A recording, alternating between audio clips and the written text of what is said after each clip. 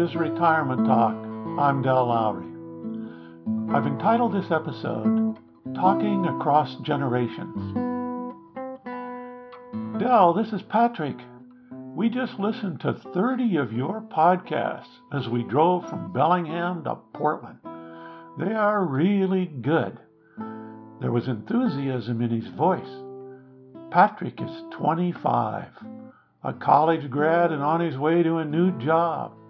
He called me last weekend to tell me how much he was enjoying these podcasts.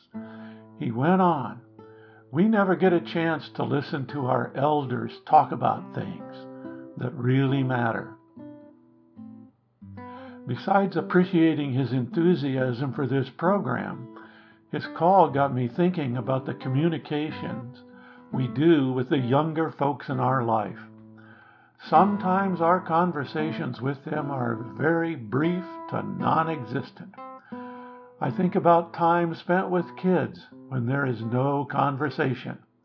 We sit and watch the game together. We talk about the weather or how are you doing today, but we rarely venture far from polite exchanges. Perhaps we need to create some place or some way of discussing topics of a more varied nature. Our barista mentioned the podcast on waffling, which had special meaning to him as he was trying to decide whether or not to move to a new city and take a new job. I guess the topic was timely. He decided to leap. He took the risk. "Today we put our older people into nursing homes," he said. "You know, it used to be that people lived in tribes and had elders around all the days of their lives. They could talk to people who had lots of experience at all sorts of things. They'd already been there. We lead very sheltered lives, all of us. We know how our house operates. We know how our kids were raised. It is a delusion to think that all homes operate the same way, or that kids are raised the same way. I recall talking to a librarian one time about the joy of setting in with our kids on our lap and reading bedtime stories all the days of their childhood. The librarian smiled and followed up with, "Your kids don't know how lucky they were.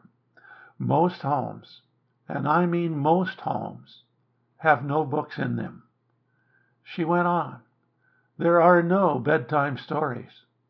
There are no books." I just assumed everyone read to their kids when it was bedtime. I know our kids do today.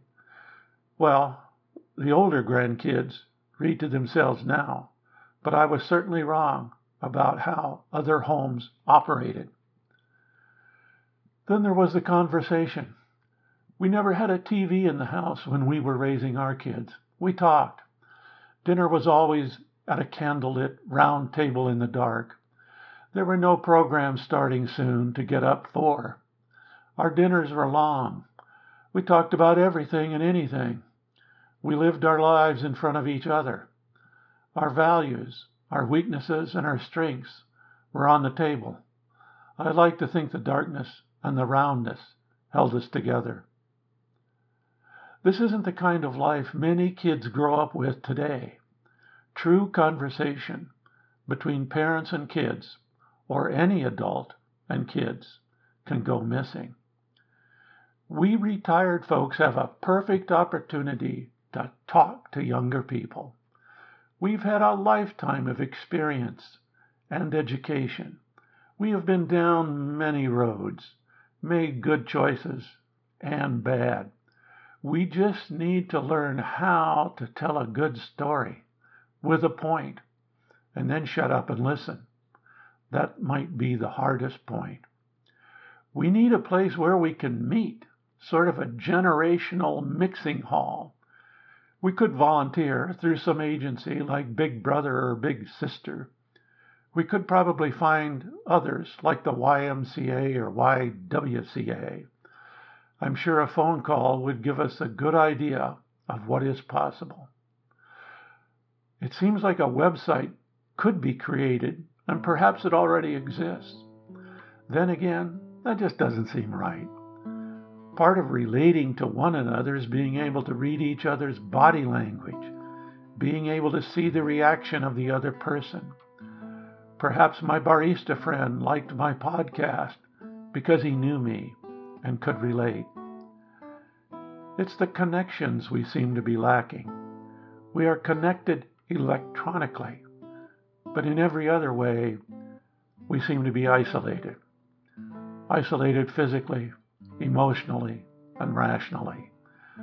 We all listen to our own playlist, watch our own movies, create our own newscast, or listen to radio stations that play to our own political inclinations. This problem seems to encompass all generations. Older people feel isolated. Families in suburbs feel isolated. Young people feel isolated. It seems to be a universal problem. Maybe there's room here for another podcast entitled Young People Talk to Older People. It could be a sort of chat room. Here's a project for some retired people. It might be best to just take the extra step and personally reach out to other generations. It might lead to a real conversation, one where each talks and each listens. It can't be that hard. This is Retirement Talk. If you have a question, comment, or suggestion, contact Del at retirementtalk.org.